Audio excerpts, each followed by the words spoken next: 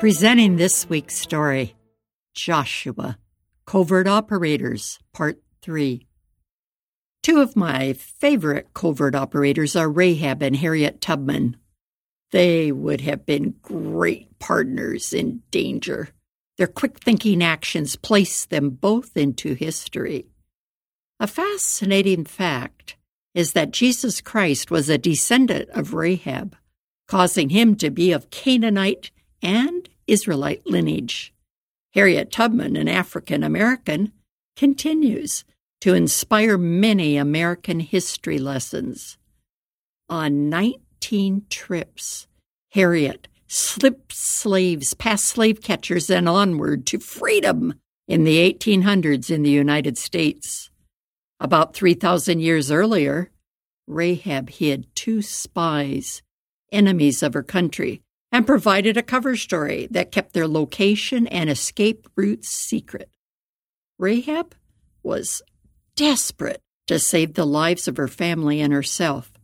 She was convinced that the Israelite military would conquer her city, Jericho. She declared to the spies, "The Lord your God is the supreme God of the heavens above and the earth below. I know how he made a dry path for you through the Red Sea when you left Egypt." She offered a deal to the spies.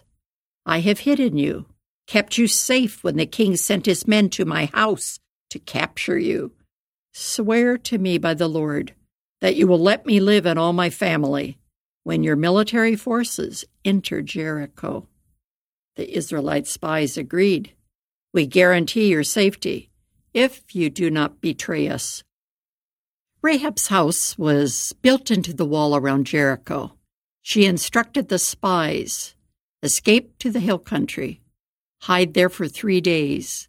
Then the king's searchers will come back to the city and you can go to your people."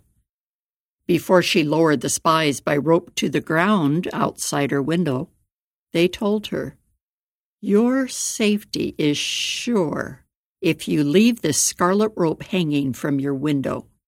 When the attack comes, be sure your family and relatives are inside the house. If they go into the street, they will be killed."